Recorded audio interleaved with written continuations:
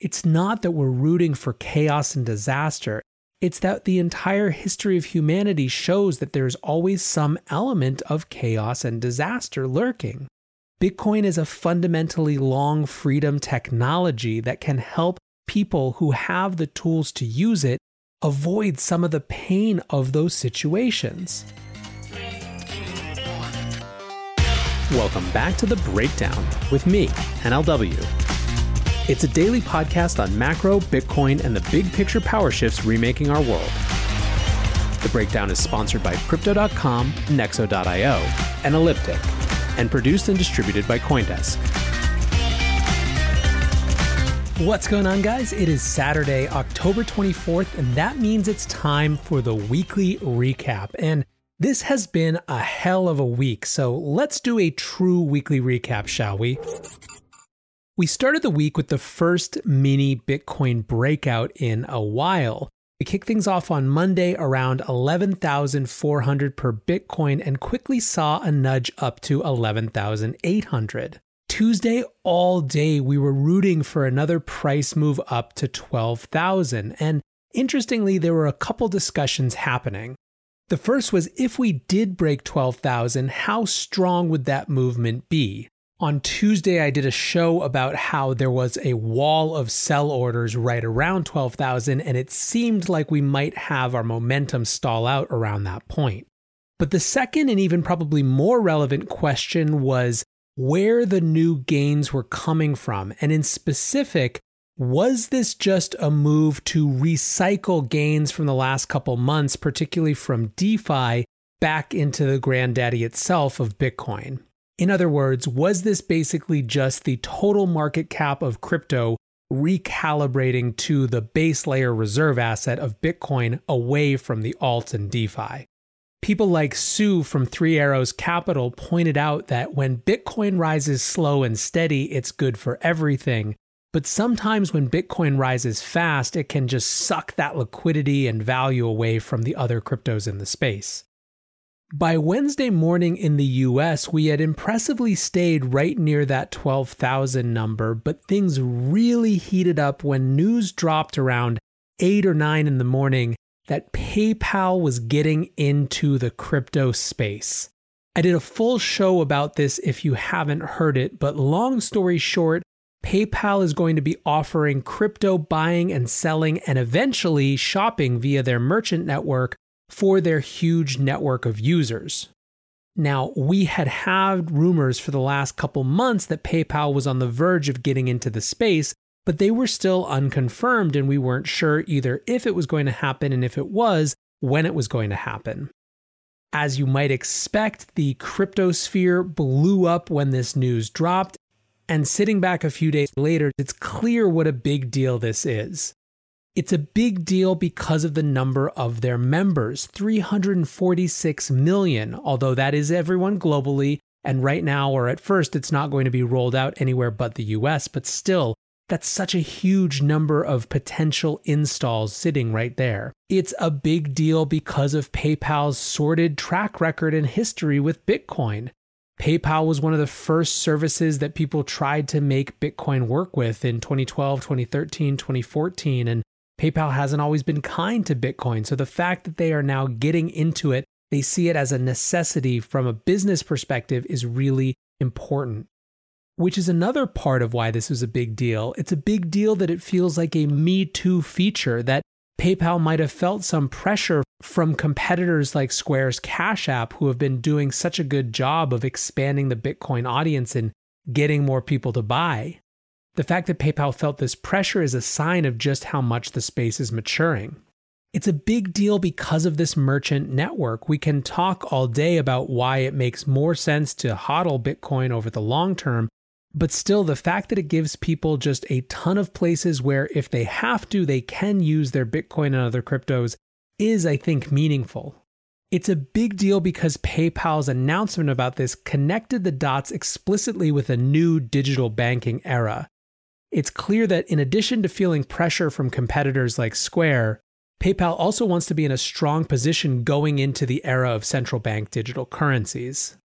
It's a big deal because it means that likely every other bank out there is now hustling to try to figure out what their Bitcoin and crypto strategy is. Now, all that said, I did a show right after it was announced, and we were just still figuring out what the potential backlash was coming in. It was coming in hot and heavy. We didn't have all the information. A couple days later, it's very clear that the biggest critique that people have is the not your keys, not your coins critique. Specifically, the fact that it does not appear that PayPal is going to allow people to withdraw their Bitcoin or send it to a separate wallet. This was almost universally poo-pooed, with some people arguing that it's not even really Bitcoin when you can't self-custody the asset. I think this is a really good thing to be the critique. It's really important that Bitcoiners keep talking about this. I think in terms of how bullish it makes us on the announcement, there are just a couple questions though. One is we need to know, is this the plan forever or is this a shortcut at the beginning? It's not inconceivable that there is an intention to expand the ecosystem or open it up, but PayPal is playing this way to get it out faster. I don't think they necessarily deserve the benefit of our doubt there, but it's worth noting. The second is more of a question of how high we want to keep the barriers to entry for people to participate. When I said that this is a good critique, what I mean is that as people walk through this door of Bitcoin because of PayPal or because of other things like it, they're going to start to have this body of people who are enfranchised Bitcoiners in this space talking to them about why they might want to move to a different ecosystem where they can actually control their own keys. You have to remember, this most likely isn't really a product for enfranchised Bitcoiners.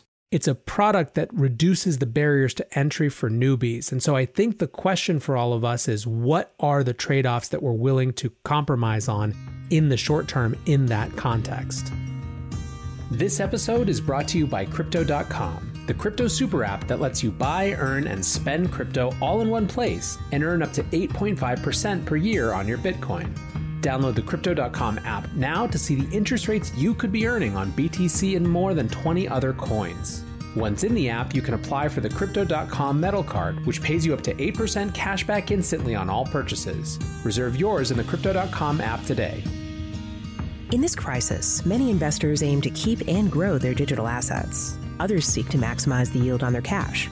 Nexo allows you to achieve exactly these two goals. The company offers instant crypto credit lines against all major cryptocurrencies, with interest rates starting from only 5.9% APR. Nexo also lets you earn up to 10% annually on your fiat and digital assets. What's more, interest is paid out daily, and you can add or withdraw funds at any time. Get started at nexo.io.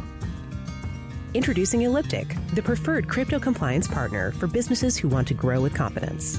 The busiest compliance teams rely on Elliptic's rigorous blockchain monitoring solutions to scale up and save money. Protect your customers. Manage your risk. Scale your business.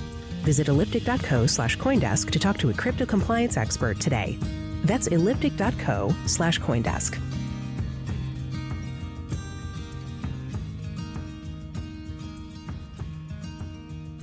But wait, Wednesday wasn't done yet.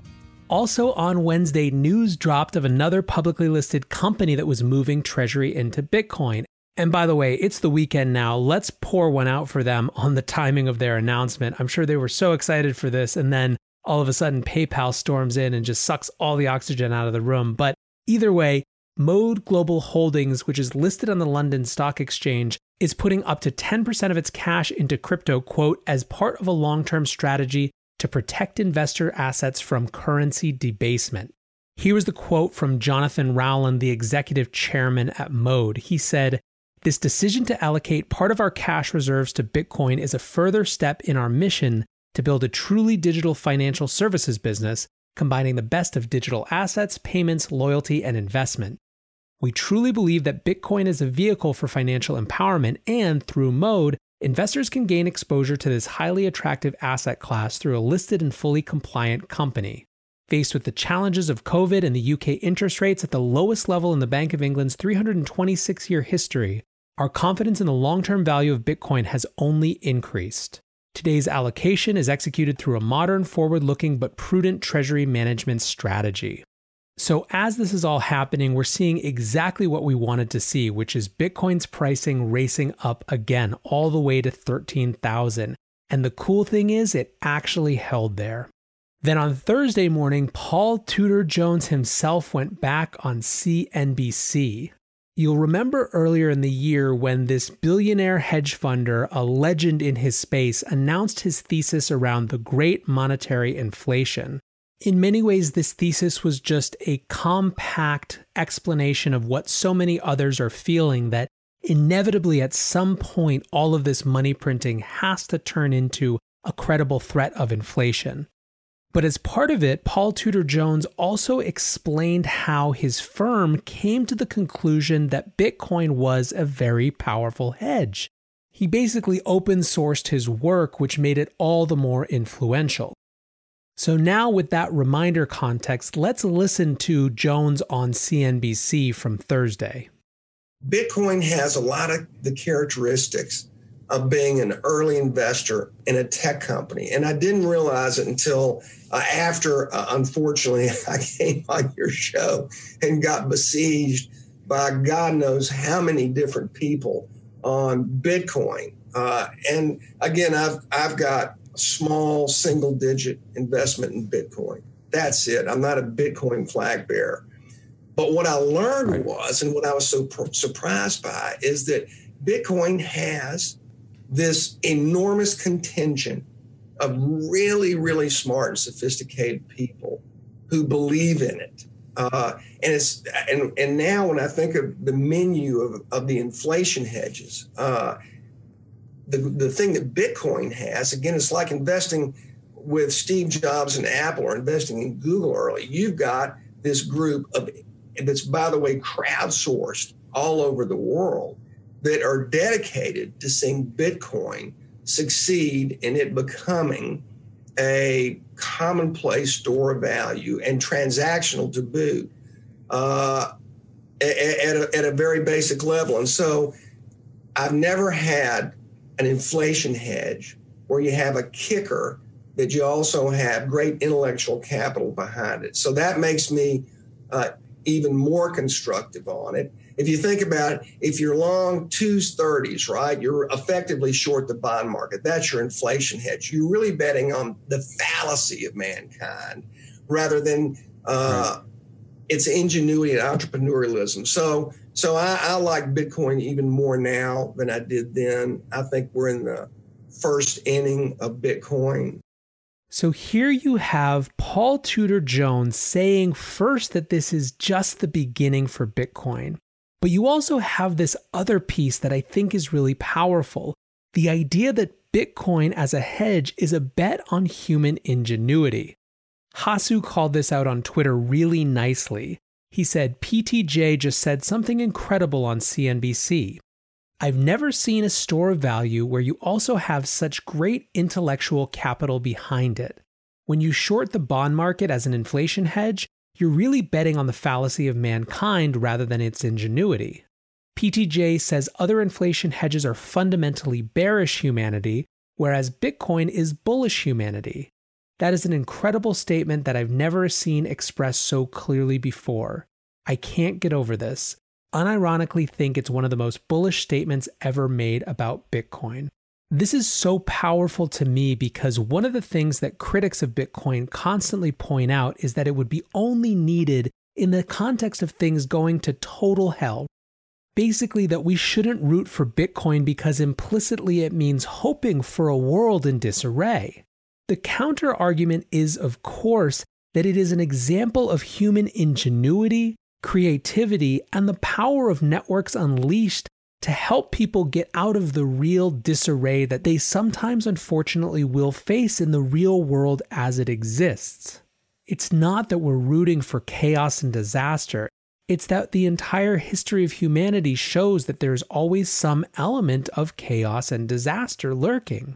Bitcoin is a fundamentally long freedom technology that can help people who have the tools to use it avoid some of the pain of those situations. This, by the way, is a theme we're going to return to next week as we discuss Bitcoin in Nigeria in the context of the EndSARS protests. I'm really looking forward to that conversation, so I hope you are too. But for now, I think it was an amazing week. I'm glad you're hanging out and listening. And until tomorrow, guys, be safe and take care of each other. Peace.